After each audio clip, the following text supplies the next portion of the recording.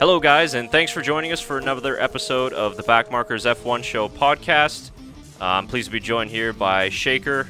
Tyler's not with us for this preview, so we'll catch up with him in our recap of the Monaco Grand Prix. And although we've had quite a couple of boring F1 races in the last couple of weeks, and we were very upset last time out in Barcelona, and you guys heard it in the comments, and it got pretty heated at times, but we've calmed down a little bit, and I'm actually really excited for this race weekend. We had, obviously, the free practice 1 and 2 today, so if you guys are watching this on Friday morning, that was yesterday. And, yeah, I mean, this is probably one of the biggest highlights of the year is Monaco. Yep. And aside from, obviously, Montreal and Canada, our home race, it's the crown jewel of the calendar. And with the Indy 500 as well this weekend, it's a great weekend for racing. So, yeah, I'm actually pretty excited. Yeah, I mean, sports in general, right? Basketball. That's right. Game 5 goes tonight. So Pretty sure Europa League's next week, too. Like, final. So, yeah. Yeah, it's Champions League slowly after that. Yeah, exciting week of sports in general. yeah, you'll have a lot to watch, that's for sure, upcoming. And before we get into... So this will be a little bit different from our usual Grand Prix previews because it obviously is later on in the week. So with Monaco traditionally doing practices on the Thursday and then they're off on the Friday, we'll kind of just break down the free practice times, look at race pace, qualifying pace, and then just do kind of short predictions, and then we'll be on our way already. So we first wanted to kick off the show, though, with kind of on a somber note.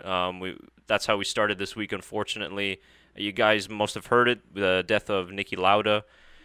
Ferrari driver, 3-time F1 champion, also drove for McLaren as well, BRM, and I think another team or so.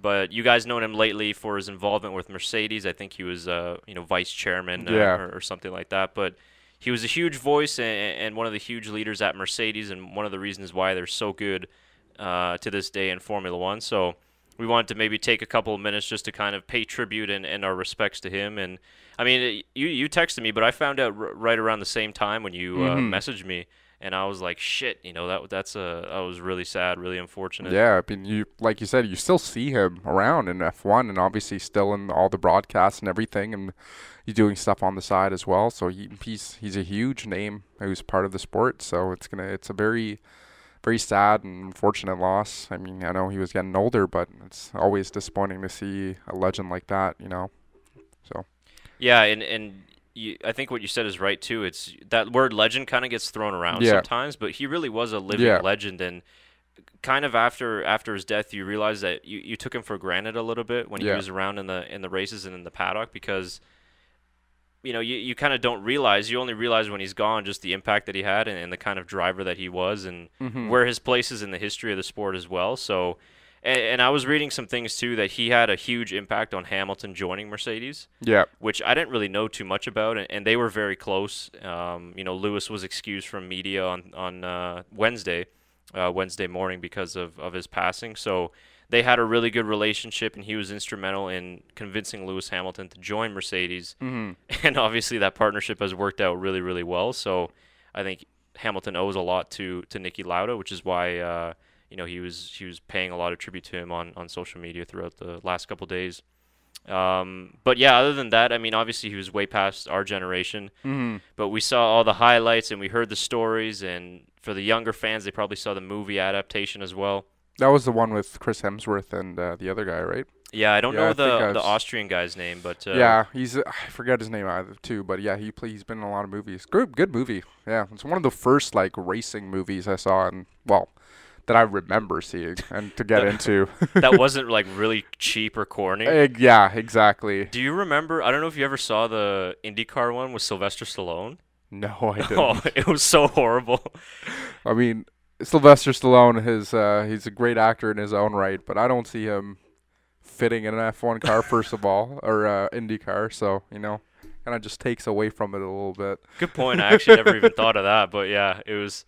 It's just at some points they were at some sort of event and the cars were there and they just fired up the car and started racing up the streets, and you're like, that would never happen. That would never happen, yeah. It takes 9 guys to start a Formula One car. This guy just flicked the switch and he was away. So, but yeah, and the movie was fairly accurate according to what Lauda said when it was released. So yeah, he was a straight talking guy, no bullshit kind of guy, and that's why everybody liked him. And people, Drivers Rash share some stories if you had, and they're like, I can't, just because he was so straight and there was no political correctness with him, and that would probably offend a lot of people if that stuff came out. But that's one of the things that I appreciated the most about him. And I wanted to show you guys just some of the tributes from the early morning free practice sessions. And you see Ferrari gave him a tribute on the side of the car. Mercedes is writing a thank you, Nicky, on the nose, and Toro Rosso as well, writing some tributes. But my favorite one out of all is definitely Sebastian Vettel's. It's very old school. It's like a classic Ferrari helmet is what I see, and it's well done. I mean, there's, like you said, he's a very straightforward guy, and this is a very straightforward helmet. Yeah, good point. Vettel's such a historian of the sport too, and he does a great job in paying respect to the older generations. Yeah. And yeah, I just love the helmet design. When I was wondering if teams would maybe repaint certain areas of the car to pay tribute.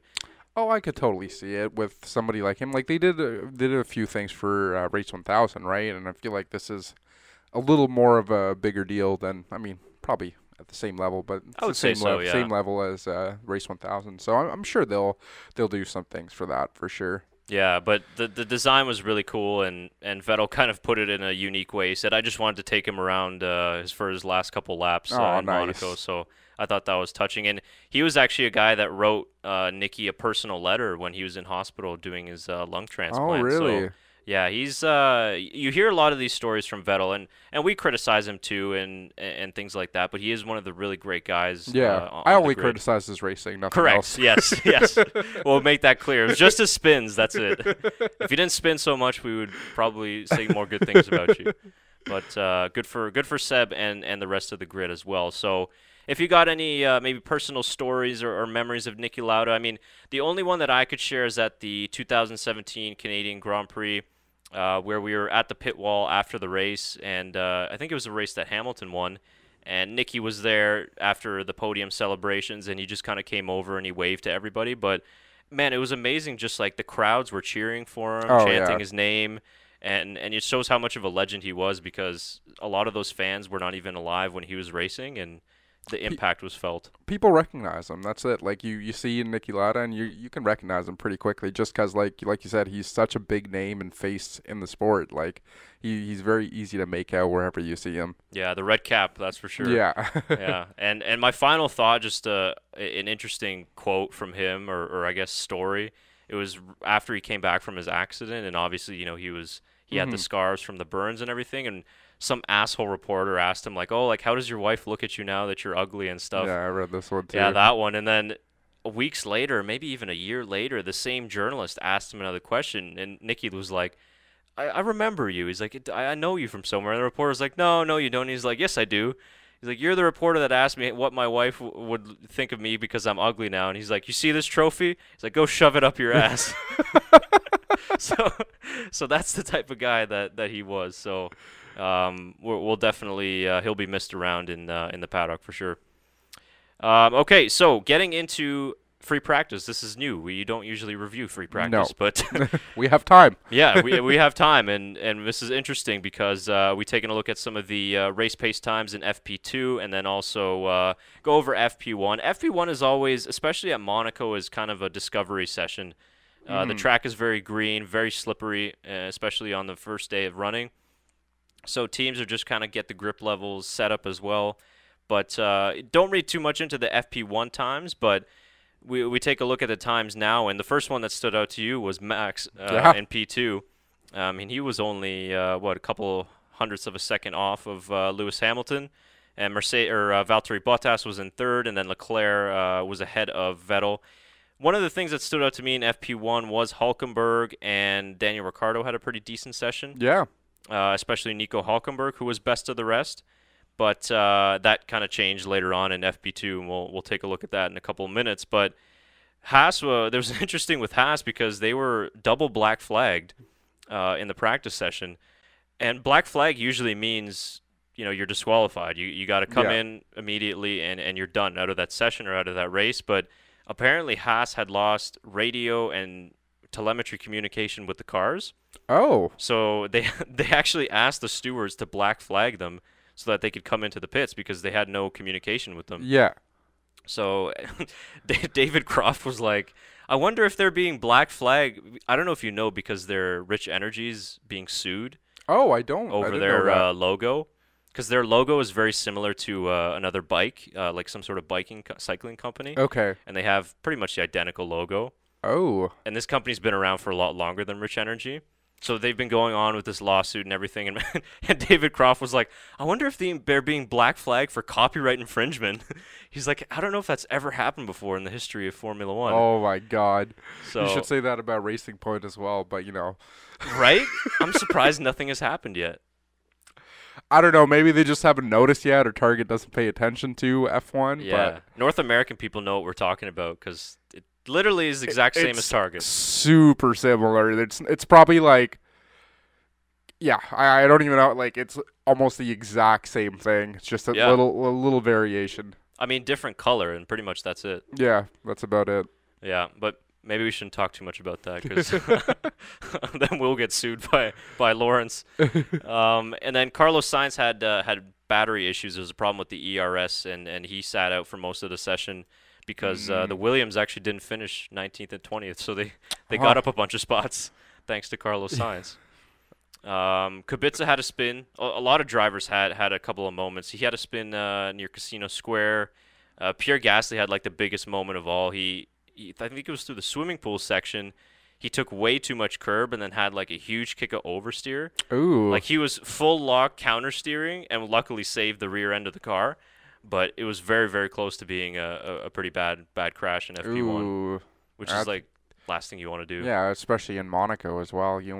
Monaco is kind of the race you want to show up for because it's. Yep. I mean, a lot of people are watching this one. It's one of the most popular race events of the year. So. Yeah, exactly. It's a lot watched too by non F1 fans as well. Mm-hmm. In Canada and the U.S. it's shown on main broadcast networks, which usually it's not. It's only on like say sports channels. Mm-hmm. So yeah, that's for sure. And like we mentioned before, Verstappen was only about 0.05 of a second off from Hamilton. And this is really the race, right? Traditionally, Red Bull has had the best car around Monaco. Yeah.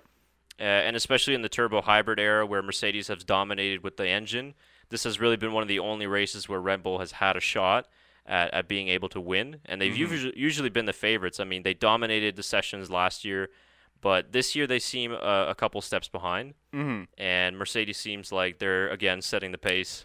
Yeah, I mean, they've been setting the pace all year. But yeah, pretty much. Like, even Bottas isn't that far behind. He's very close, so it could all change when the race actually happens. And I mean, it's all really going to depend on qualifying. Really, whoever gets P1 or P2 in qualifying, it's really going to at the end it's going to be on them to basically finish off the race in that place. Yeah, it really is. I mean, it's not necessarily one on the Saturday, but if conditions are dry, Yeah. No pit stop mistakes. If you remember to put the tires out, then Yeah. you're going to be able to finish the race in first, just because it's so hard to overtake. No so. MG UK issues. No, you're golden. You're golden. Well, I guess you can win with MG UK issues. Yeah, you could. That is like the only place you really can do that. Yeah. But, I don't think Daniel's going to have to worry about that this year. No. And then other cars or other drivers that sort of impressed. The Toro Rossos were decent in FP1. They really showed a lot more pace in free practice 2, which we'll take a look at. They really were mostly Alex Albon was really good in free practice 2. And Racing Points not looking very good. Not looking very good. I was just thinking that too, looking at the FP1 times. What's going on with them? I thought this was supposed to be a big step up for them this year. And I mean, Lance Stroll, especially for Lance Stroll. Yeah. If you're doing shittier than Williams, and you're the driver that left Williams, Yeah. it does not look good, man. Like, Yeah, how crazy is that, right?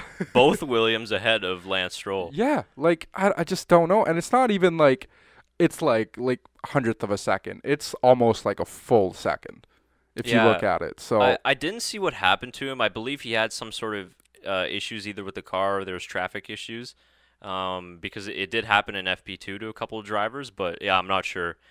Obviously, I think they will be ahead of Williams when it comes to qualifying and race time. But Stroll's, again, I think this is his 8th, going back to Spain, was his 8th or 9th consecutive Q1 elimination. oh my God. So pressure's on a little bit for Lance here in Monaco because he hasn't really had the best. I mean, he had a decent start to the year, scored some points. Australia was really good. Bahrain, he had the accident with Grosjean. But the last couple of races hasn't really gone that well for him, and Perez has done a much better job. Mm-hmm. So you're kind of seeing the difference in skill level and experience there. But he's got to kind of start to get at home with this team and with the car, which he doesn't seem like he understands it completely. But it just seems like Racing Point is struggling with the upgrades and where they want to go with this car because, I mean, they were really off the pace in Barcelona, and it seems like they're going to struggle again here in Monaco.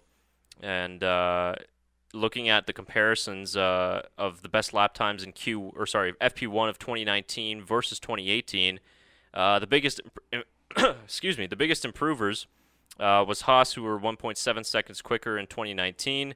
Then Alfa Romeo at 1.1 seconds, and then Ferrari third with they were half-tenth quicker in 2019. And interesting to go down that list and see Red Bull, Racing Point, two teams that are slower in FP1 than they were in FP1 of 2018. Now, granted, Red Bull, it's only about 3/100ths of a second. Yeah. And, there could have been some traffic issues there as well. So just kind of interesting numbers to see which teams have made progressions. And obviously Williams much farther off. I was going to say, can we get a comparison chart of Monaco and like best lap time comparison for the last 10 years and see where Williams is going with this one? Yeah. I feel like it would go here and then just down. Just downhill completely. Yeah. But I'd be interested to see that, yeah. I mean, it'd be an interesting take. They've been in the sport for a long time, so they would have an interesting comparison chart of even like every race per year. Yeah, it'd be interesting to see where they stood. So. I was gonna say too, just like every race, to see how bad they're been, because every race they've been off the pace. 3 seconds, 2 seconds. Yeah. So that progression would be interesting to see. So those are the two ones. McLaren made a slight improvement, but not by much, only 1/100ths of a second. So I mean, not the most important stats, but just kind of interesting stats that I found on Twitter. I think it was courtesy of Lights Out F1 blog on Twitter. So nice. They usually do that every race. So it's kind of interesting to compare. But wrapping up on FP1 was my favorite moment of the session, courtesy of Kimi Räikkönen. And we want to play you guys the clip just because it was so funny, and I was telling you about this. So let's play the clip first. Kimi Räikkönen still finding it hard to find a clear lap ahead of his 300th Korea Grand Prix. And so Kimi Räikkönen basically saying what many teams in the paddock were probably thinking, because everybody's confused this throughout the season so far. And funny, I've done it. Yeah, a few times. I'm sure we've done it. Yeah, for sure. But it's not just with Racing Point; it's with Alfa Romeo. Yeah, people calling them Sauber still. So I just thought that was so funny. He's like, well, whatever the fuck it's called, like Force India or whatever. He's just in my way. The pink car. But yeah. I wish he would have said that. My favorite was they asked everybody what's your favorite thing about Monaco? Like, what do you like about it so much? Kimi's like, I don't really like it. He's like, there's too much people, not enough space. He's like, I can't wait till the weekend's done. It's a very Kimi answer to give, right? Nothing short of legendary from the Iceman. All right, so moving on to FP2, and FP2 is where you can kind of get the more relative pace and the better kind of picture for what the weekend will be in store. And like I said before, a few drivers were running into some traffic issues and tire issues as well. But we got Mercedes, 1 and 2. That's been the story of the season so far. And 1 and 2 on the top of the timesheets. And, it really wasn't close at the top. I think what was the gap here? 7/10 behind Ferrari and Mercedes. Looks like they've done the most amount of laps this weekend, too, with both drivers. They've been really comfortable this weekend. Yeah, like 42 for Valtteri in the first one, and then 47 for him on the next one. They're close to almost 90 there. Yeah, compared to some of the other guys, which are sitting close to between 70 and 80. Right, and Bottas, who ran more of the softer tire, the C5. Yeah, he ran 4 sets of that on those stints. But gap between Vettel and Hamilton, 7/10 there. And Mercedes were able to just be on the pace really quickly. Similar to how Red Bull was last year. I mean, they just right away came out early in the session and were able to put in some really good lap times. And that car looks really comfortable.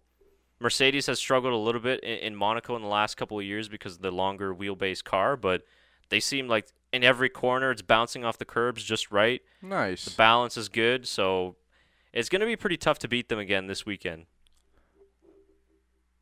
What was Alexander Albon drinking between FP1 and FP2? Red Bull. Too many Red Bulls.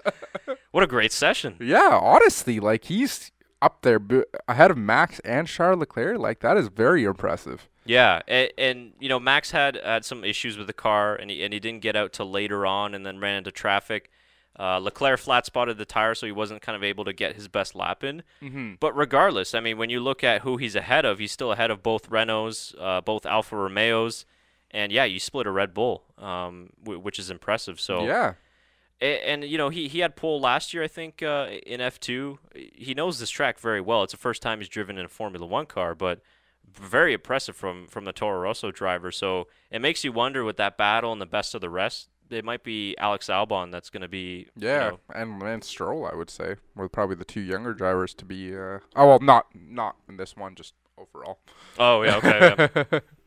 Yeah, because I was looking at where Lance Stroll's sitting. I'm like, no, not this one. Yeah, no, he didn't have another good session, and just above Lance Stroll too. Looking at the timing charts, was the two Renaults.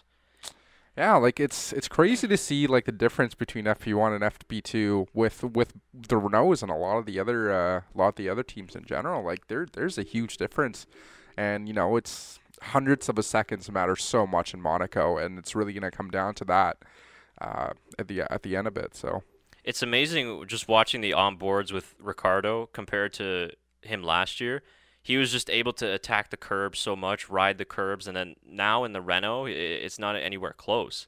And they took a big step back. Like, they were decently happy with the car setup in FP1, and then they went out in FP2, and they're like, geez, this is so much worse. yeah, And the times just completely reflected that. I mean, Hülkenberg and Ricciardo 16th and 17th, and they weren't even close to being anywhere near the pace for the two Renaults. And but just talking about Racing Point as well, Sergio Perez not that far ahead in 15th. So yeah, I mean he was at the same position for FP1 too, so almost right. I think he was 15th, 16th. What am I looking at here? Yeah, I think so. Yeah, he was 16th. Yeah. I mean, not a great progression. If you have a bad FP1, okay, but you want to have a better FP2. A better FP2, exactly. For sure. And best of the rest seems like it's going to come down to three teams, to Toro Rosso and Alfa Romeo that had a good session. Giovinazzi in P8 and Kimi Räikkönen in P9. Mm-hmm. So that was a good session for the two Alfa Romeos and the Haas's as well. Of course, they had all the IT issues in practice one, and they got it resolved. And Kevin Magnussen up there in 7th position, and Grosjean just outside the top 10. So Haas has made a decent progression from Barcelona till now with the updates, which is good.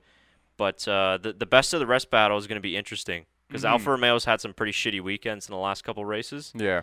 And they really need a good haul of points here in Monaco, especially for Giovinazzi as well, who hasn't really had the best start to the year. I think Kimi's going to do really well because he just wants to leave Monaco. Because he just wants to leave, so he'll go as fast as possible. Yeah. How could you say that about Monaco? That is such a Kimi thing to say. Yeah, I mean, when you're from like a secluded nation like he is, maybe you don't like a whole bunch of people. Like I totally see that, but like you said, it's Monaco. It's the entire vibe of the entire city that basically gets you going. So I don't know. I get it though. Yeah. I still will never forget when he retired, I think in like 05, 06, and didn't go even back to the garage. He just went to his yacht. Or I don't know if it was his yacht, but it was his friend's yacht. Just like walked across. It's like, yeah, I'm done. Just Maybe got it in was the on hot tub. purpose. Oh, it definitely was. He was not interested in going back to debrief or review with the team. He's like, I'm going on this boat and I'm drinking. I wonder if, Max Verstappen and Charles are going to do that because they both live in Monaco as well. I'm pretty sure like all of them mostly Most live of in them Monaco. do, eh? Yeah. Because, well, obviously Charles from there. But I remember that Netflix documentary, I think Max was saying he lives there majority of the year, and then he only really goes back to the Netherlands to see family and such, so. I think even Paul di Resta, one of the commentators, lives there as well. Oh, really? I was like, I mean, Paul di Resta's made a decent living for himself, and I'm like, damn, what's real estate going for at Monaco? Yeah, I mean, it's beautiful. I mean, I'm sure the place is very expensive, but I mean, if you're the 20 best drivers in the world, I'm sure it's not a cost. Yeah, I think so. Yeah, what's a condo to Lewis Hamilton? Or I'm sure he has multiple across the world. So. Yeah, for sure. And actually, interesting about Monaco, Leclerc was touching on this, that the locals, the Monegasque people, they're not actually rich. Oh, really? They're not like elitist type rich people. They're just kind of normal, like every other city would.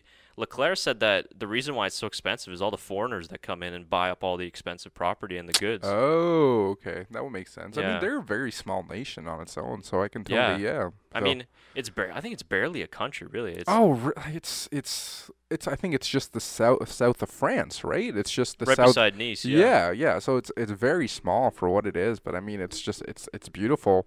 So I mean, I can see beautiful and it's small, so maybe it's costs more to bring stuff in, but yeah, that's Yeah, interesting. that's a good point. Yeah, so Yeah, when I was there in 2016, like, because what's interesting is Monaco is very hilly. So Yeah. you obviously got where the Grand Prix is beside the water, but if you want to go up to where more of the houses are and things like that, like you got to really go up. It's very steep. yeah. But we took a walk up afterwards, after the qualifying session, and when you go up farther past the harborfront area, like the houses are nice, and it's a very, very clean city. Yeah. I mean, there's not like a speck of trash or dust anywhere, but very clean, very modernized, but sort of normal looking houses. Some are obviously more expensive Yeah. than the I other. mean, it's also wine country, right? Oh, yeah, I'm not sure. I'm pretty sure. I might be wrong about that, but I thought it was. Maybe, I'm not sure. Yeah, south of France. Yeah, you I could see assume that. something like that. Yeah. Yeah, but I could see how the local Monegasque are probably just, like normal citizens of every other. I'm sure. They don't all have Ferraris and things It's like not that. Dubai, So, yeah, so. yeah, no, exactly. So interesting, because I always thought Monaco was just strictly Yeah, rich people. rich people. Yeah. Yeah, So, well, that's interesting. but definitely real estate's out of the question for us. Yeah. So looking at the race pace, qualifying we know is very, very important, and the times are reflected on the timing sheets are reflected of the qualifying run. So seems like Mercedes is on for pole position.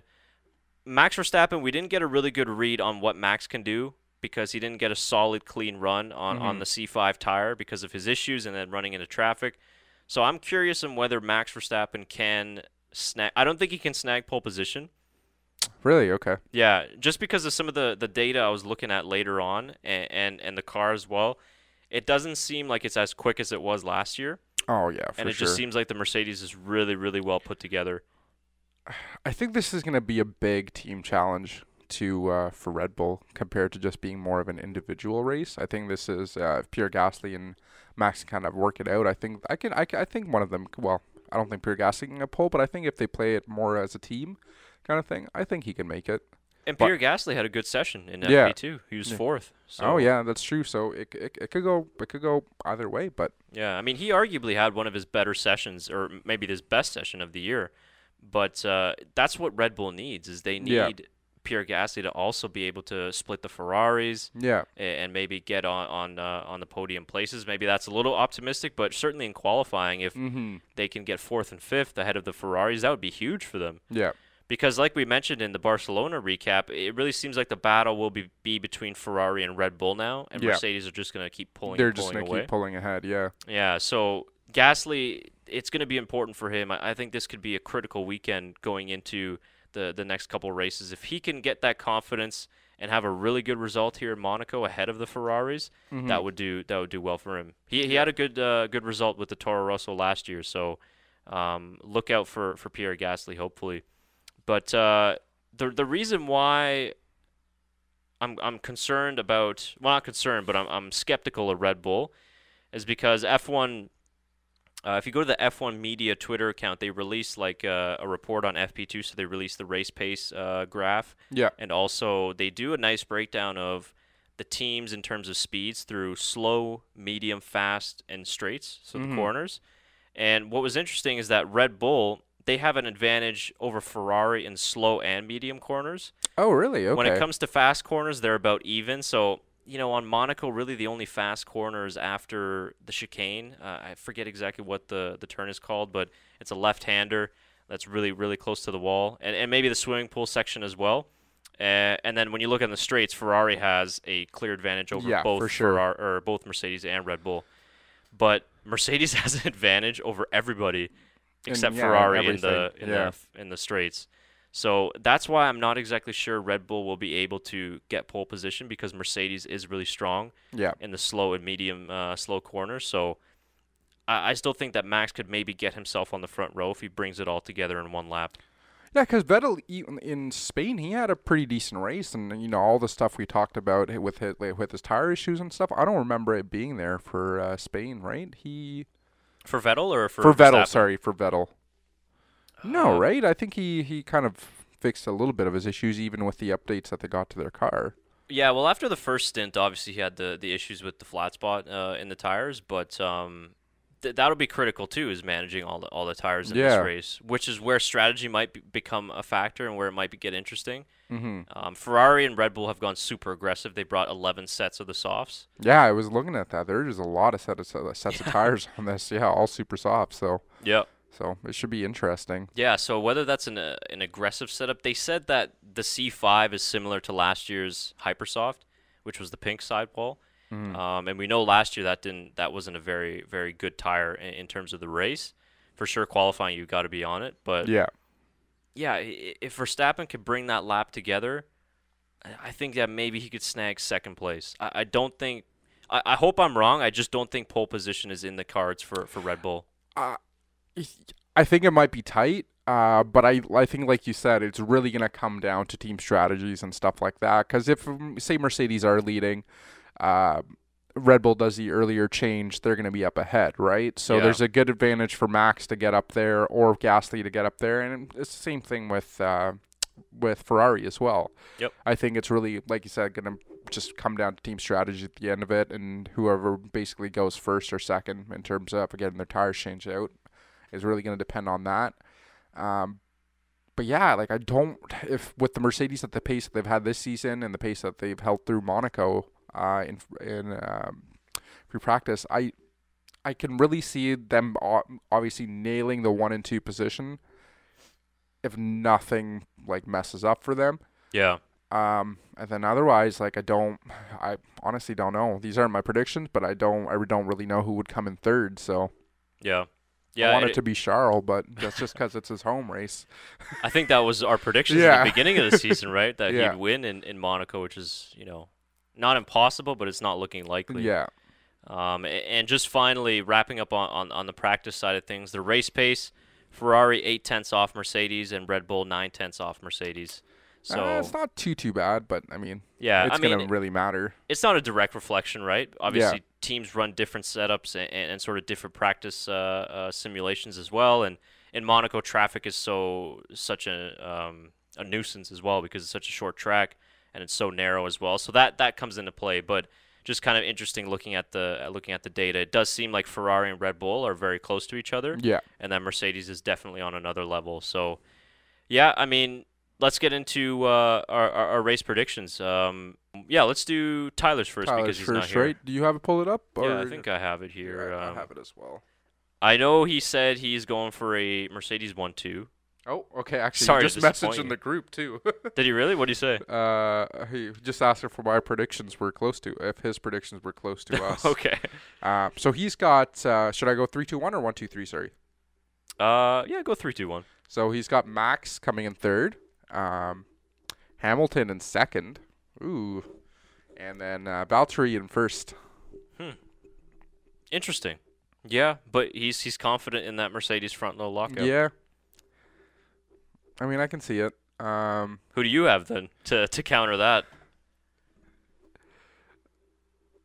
Mine's the same as his. Okay. Any changes in the order or? I was thinking about it. I'm like, maybe I should put Hamilton first to be different. But like, mine's pretty much the same as his. Yeah. You know what?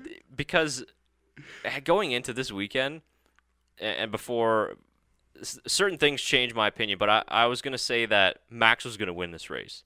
I would have said it too if before seeing all the free practice, basically highlights and times. I would have said the same thing. I would have said Max as number one.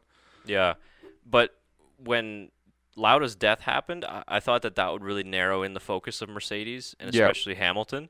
So I was like, I think he'll use this as a great motivator to try and win this race. And he, he's only has 2 wins in Monaco, does Lewis Hamilton. So he wants to do better at this track.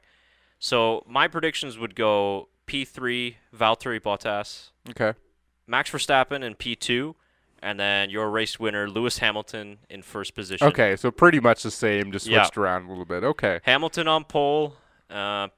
I predict he'll put in a really good stormer of a lap, one of those classic Lewis Hamilton qualifying laps for pole position. Oh, that's exactly how I see it. I think Yeah. he's taking number one in qualifying, and I think he's just gonna do what he does best. Now, there's a caveat to that, though, because there could be some rain on Saturday for qualifying. Ooh. Possibly. So Mercedes and Hamilton, I mean, they're good in the rain, but you don't know with the new regulations. We haven't seen wet conditions yet. No, we haven't. So that could throw in an interesting twist. Who knows what will happen in that case? But if it stays dry and if the conditions are good, that's my pick for your race winner. Not another Mercedes 1-2. Fingers crossed. Fingers crossed. Not have another Mercedes 1-2. And Max can get in there for P2. So yeah, that's what I'm going with. But Are we doing dark horses this time?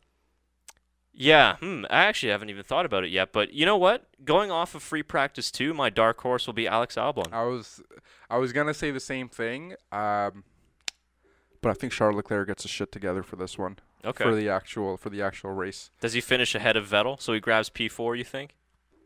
I think he grabs P4. As I know, Vettel's did better in free practice too, but I think he pulls it together and comes out. Because I mean, it's his home race. I really want him to be ahead of his teammate. Yeah. I know it is a competition, but it's also not a competition. But I want him to do very well.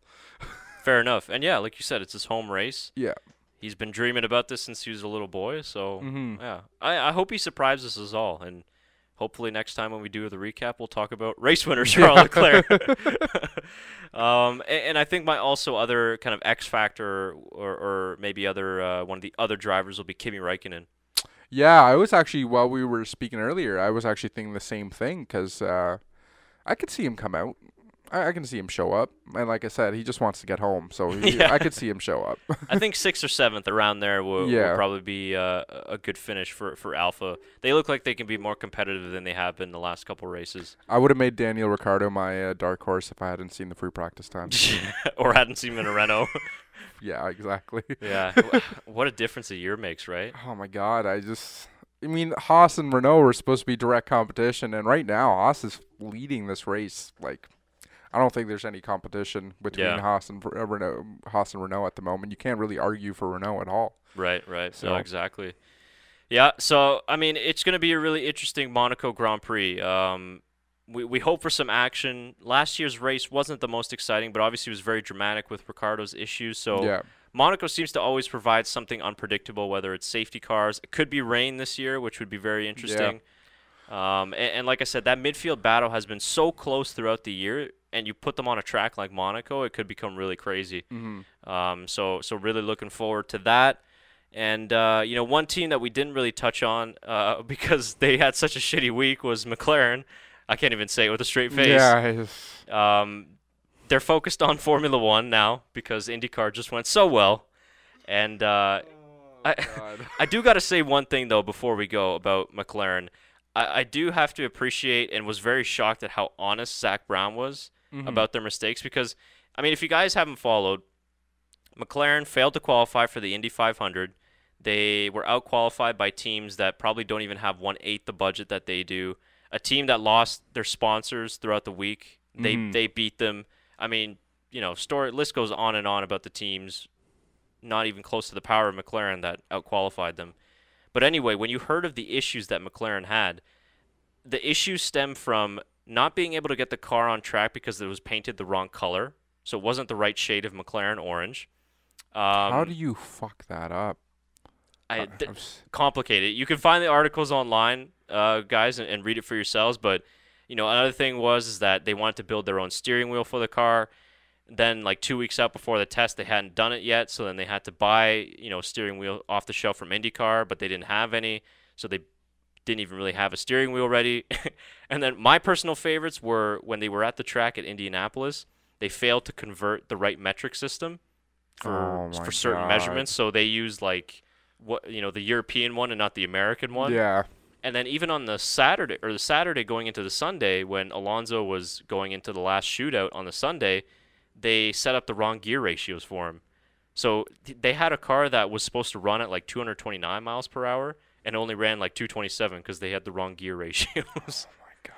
So it was just a comedy of errors at McLaren. I mean, it's embarrassing. Yeah, a little bit, more than a little bit actually. It's very embarrassing. So that's what I was saying. I was like, man, like I'm surprised this guy's so honest about the mistakes because they're really stupid. Yeah. So I'll give credit to Zach Brown in that case, but man, if you're Fernando Alonso, you got to kind of be thinking, I should have just joined Andretti Autosport or why didn't I just leave McLaren altogether? Seriously, right? Fernando, if you're out there, man, how many times are you gonna let this team down? Let this team let you down? Yeah, I mean, it's unfortunate because he's still a huge part of like any autosport, not just F1, like any kind of motorsport. You hear Fernando Alonso's name, so it's just very disappointing to see that happen, and with such a big race event, Monaco and Indy 500, and Fernando not being in either of them, right? So it's kind of disappointing, but I mean, what can you really do? But except for change teams, yeah, and paint the car the right color, yeah. But it doesn't matter. Without Alonso or with Alonso, the Indy 500 does go this Sunday, so I'll be watching that, and it will be very exciting. And for the European viewers out there, a lot of people are kind of shitting on IndyCar in the comments, but you guys got to give IndyCar a chance. It's really a great series, great close racing, and the Indy 500 is arguably the biggest motorsport race of the year. Yeah. And so for the European viewers, it's being shown on Sky Sports, so if you have access to that, definitely check it out after the Monaco Grand Prix. It's a crazy race, so it should be exciting. But, I think in terms for the race preview, that's it for us. Yeah. Yeah. I think that's it. Oh, fantasy. F1 Fantasy. Do you have it pulled up? I think we got the standings. It pulled up. I did post it earlier today on our Instagram about the latest standings. I think Makes No Science is in first place, which I love the team name. Is that Firefox? Yeah, it would be Firefox. Yeah, Makes No Signs is in first place with 737 points, and then I know it's Fish Legs. Oh, right, our winner from last year. Yeah, so they've got 662, and then Warrior in third, India represent, with 654 points. I'll just do you want me to go through top five? I guess, yeah. We'll just do top three. Okay, that was the third one there. So it's close. Yeah, it's not too bad. I mean, people really got to catch up to you, Makes No Signs. But yeah, it's after that, it's pretty close with everybody else. So yeah, another good midfield battle for our F1 Fantasy. Yeah. So yeah, we'll post the post Monaco standings after that, following our race recap of Monaco, and we'll touch a little bit on the F2 races as well because they should be really exciting in Monaco as well. Mm-hmm. So Nick DeVries on pole. Of course, by the time this will be released, the first feature race will have happened. So excited to recap those races as well. But I think that about does it for us for the Monaco free practice report breakdown and our preview. Again, guys, thanks for joining us, and be sure to come with us again for our recap podcast of the Monaco Grand Prix. Enjoy these races. It should be a great race weekend. Thanks, guys. Thanks.